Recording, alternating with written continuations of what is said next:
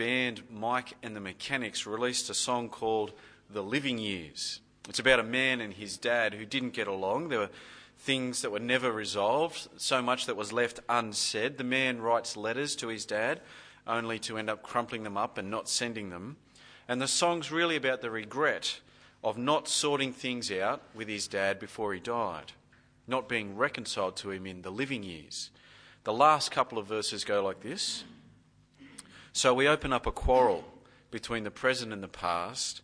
We only sacrifice the future. It's the bitterness that lasts. I wasn't there that morning when my father passed away. I didn't get to tell him all the things I had to say.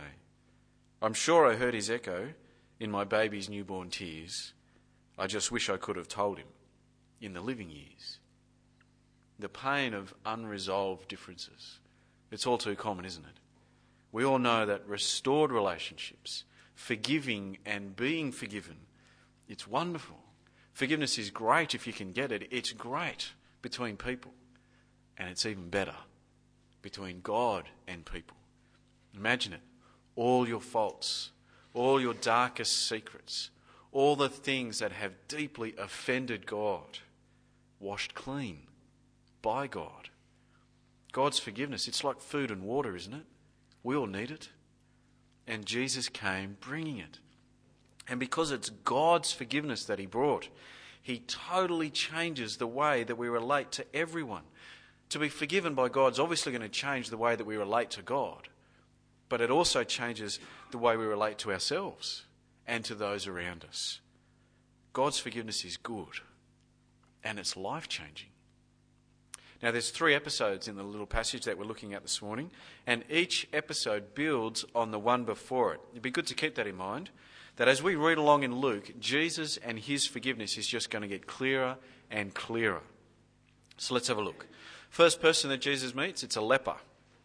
But the leper doesn't ask Jesus to heal him.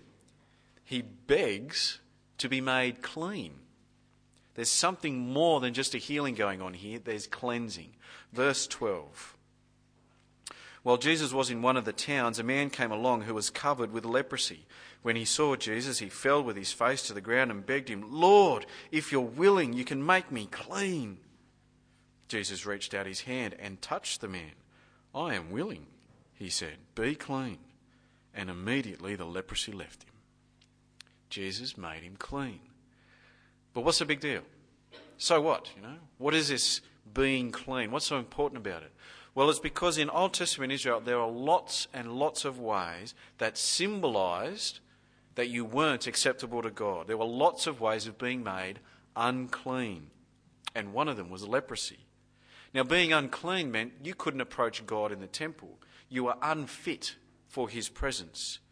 And being unclean meant that you couldn't live amongst God's people. If you touched someone else, then they would become unclean. So you had to live away from everyone. Being an unclean leper means you're cut off from God and you're cut off from people. But Jesus makes him clean again. By taking away his leprosy, Jesus restored the man to people and to God. He told the leper to go to the priest. He can see people again. And he told him to make sacrifices. He can approach God again. Verse 14. Then Jesus ordered him, don't tell anyone, but go, show yourself to the priest and offer the sacrifices that Moses commanded for your cleansing as a testimony to them. And I'm sure you can imagine, there goes one very happy Israelite, restored to people and to God, free to go into the temple again. He's clean. And that's what Luke wants us to see about Jesus in this little episode. He's willing to make people clean. But in the next episode, we're shown that Jesus can do more. Not only can Jesus make people clean on the outside, religiously and socially clean, Jesus can make people clean on the inside, personally and spiritually clean, cleansed from sin. Things can get even better than what they were for the leper. Jesus is able to cleanse people from sin. Jesus is in a house and he's teaching the people. It's crowded, literally standing room only. And then all of a sudden, the tiling in the roof starts to come apart and a man is lowered down through the hole in the roof. Now, it's obvious that the man is paralysed And Jesus knows that. But instead of healing the paralysed man, like he's healed so many people before, instead of giving this man the taste of full health that is in God's kingdom, instead of doing that, he gives this man the greatest taste of God's kingdom that he's given anyone yet in Luke's Gospel. He says, your sins are forgiven. Verse 17. One day as he was teaching, Pharisees and teachers of the law who had come from every village of Galilee and from Judea and Jerusalem were sitting there. And the power of the Lord was present for him to heal the sick. Some men came carrying a paralytic on a mat and tried to take him into the house to lay him before Jesus. When they could not find a way to do this because of the crowd, they went up on the roof and lowered him on his mat through the tiles into the middle of the crowd, right in front of Jesus. When Jesus saw their faith, he said, "Friend, your sins are forgiven." Now you can imagine what's going through the heads of everyone in that crowd, can't you? Is Jesus blind? Can't he see his legs? He's got some cool ideas, sure, but what on earth is he doing here? But of all that's going on in people's minds, we're let in on what the religious leaders were thinking. They'd come to check Jesus out, and what they heard made them furious. Only God can forgive sins. He's not allowed to say that. He's blaspheming. Verse 21. The Pharisees and the teachers of the law began thinking to themselves, who is this fellow who speaks blasphemy? Who can forgive sins but God alone? Now Jesus knew what they were thinking. And instead of letting sleeping dogs lie, he comes out guns blazing. Like we saw last week, he backs up his words with actions. So, to show that he can say something you can't see, he says something that you can see. To show that he can announce the forgiveness of sins, which you can't see, he announces the healing of the paralytic, which you can see. Verse 24. Jesus speaks, "But that you may know that the Son of Man has authority on earth to forgive sins," he said to the paralysed man, "I tell you, get up, take your mat, and go home." Immediately he stood up in front of them, took what he'd been lying on, and went home, praising God. Now the healing of the man's legs is astonishing, but don't lose sight of what it demonstrates about Jesus. He can forgive sins. He's able to take the weight of sin and hurl it into oblivion. He's able to clean the sin encrusted on people's hearts. He's able to reach into our darkest moments and bring them into the light. He is able to forgive sin. But not only that, not only is he able, but the next episode shows us even more. Yes, Jesus is able to forgive sins, but the next thing we see is that it's the very thing he came to do. Jesus wants to forgive sin. The very reason he came from heaven and became a man, the very purpose in him coming to the world was to come for sinners. That's why he came. After declaring the forgiveness of sins for the paralytic, Jesus goes out and meets a tax collector. Now, in Jesus' day, Jewish tax collectors were despised. They were hated. The taxes they collected from their fellow Jews were for the Romans. They were also notorious for collecting more than they needed to. So not only did they work for the enemy, they ripped off their fellow Jews as well. No wonder they were despised. And yet it's a tax collector that Jesus sees. It's a tax collector that Jesus seeks out. It's a tax collector that Jesus finds and calls him to join him. And this tax collector is thrilled. Verse 27. After this, Jesus went out and saw a tax collector by the name of Levi sitting at his tax booth. "Follow me," Jesus said to him. And Levi got up, left everything, and followed him. Then Levi held a great banquet for Jesus at his house, and a large crowd of tax collectors and others were eating with them. You see, for Levi, it's party time. For although he was a traitor and a cheat, Jesus called him to follow along. Levi knows he's not worthy of being associated with Jesus, but he's been called nonetheless, and he's thrilled.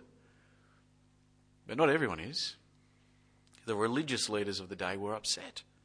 The Pharisees and the teachers of the law, they wouldn't be caught dead hanging out with tax collectors. That was to associate with known sinners. That was to be in league with people it was known that they paid little attention to the things of God. And if you're righteous, Well, you don't associate with those people.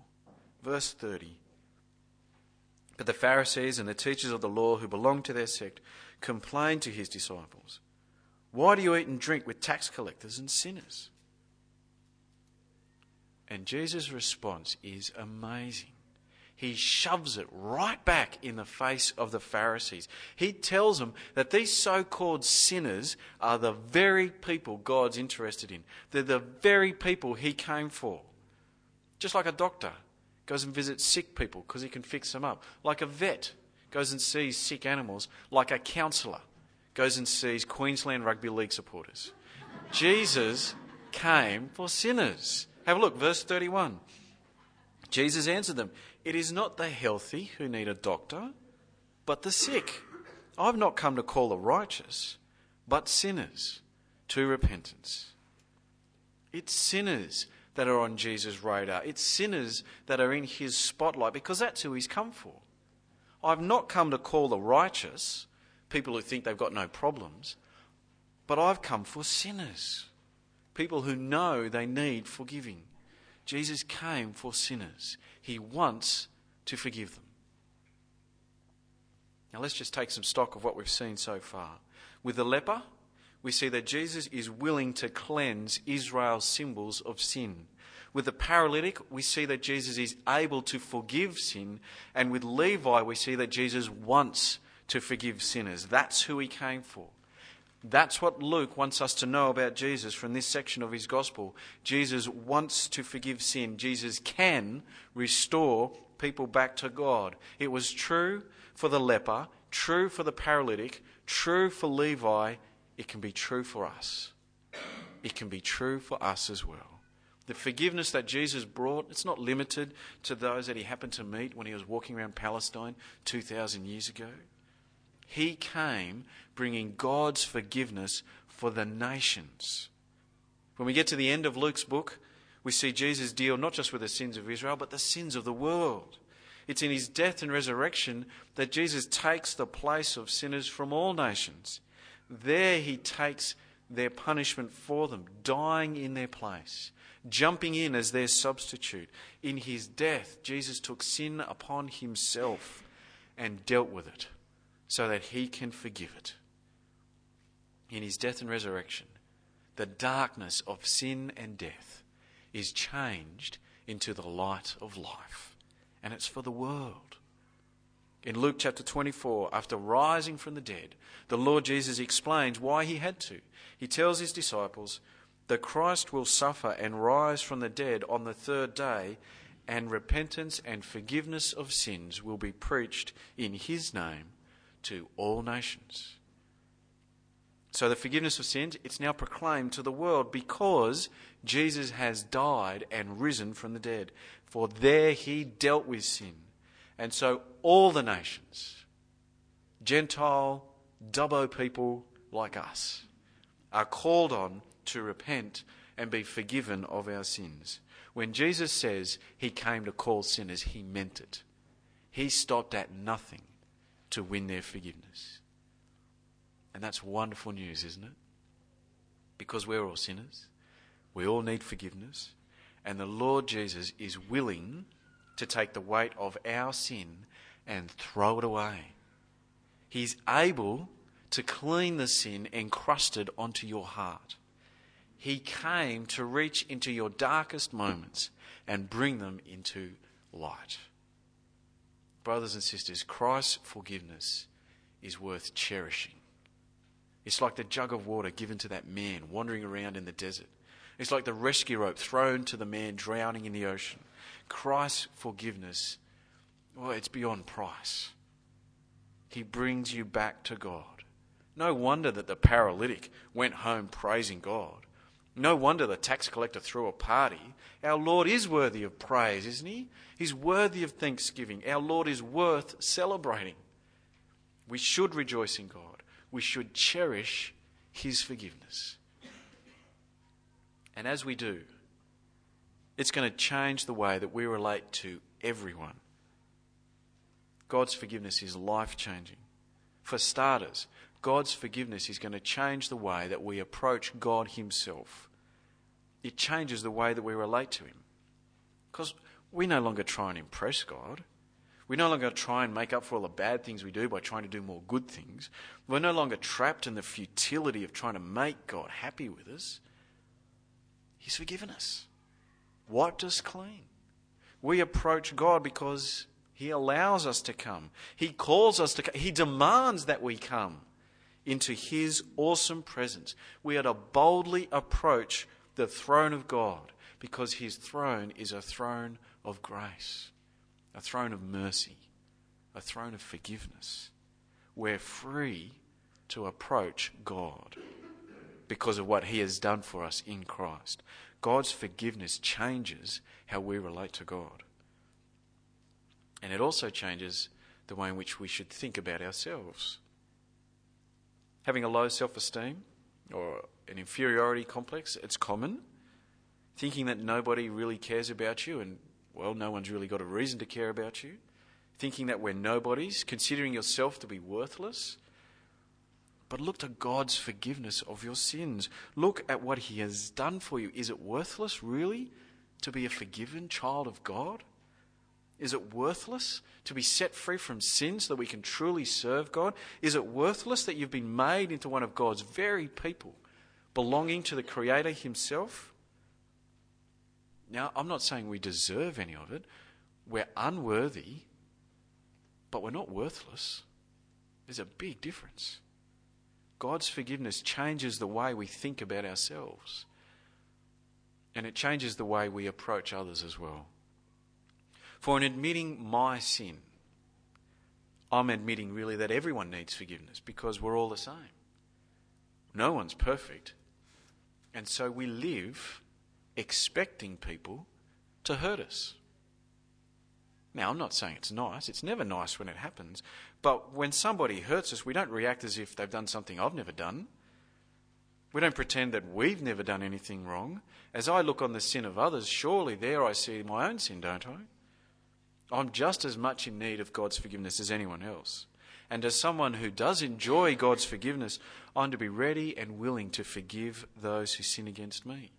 After all, God's forgiven me of so much more. And when we're the offender, when we're the one that has wronged another, well, knowing God's forgiveness means that we don't pretend that our sin doesn't exist. We've admitted it to God, and we can admit it to one another. And amongst God's people, there's to be a spirit of forgiveness, a willingness to forgive each other, for God has forgiven us.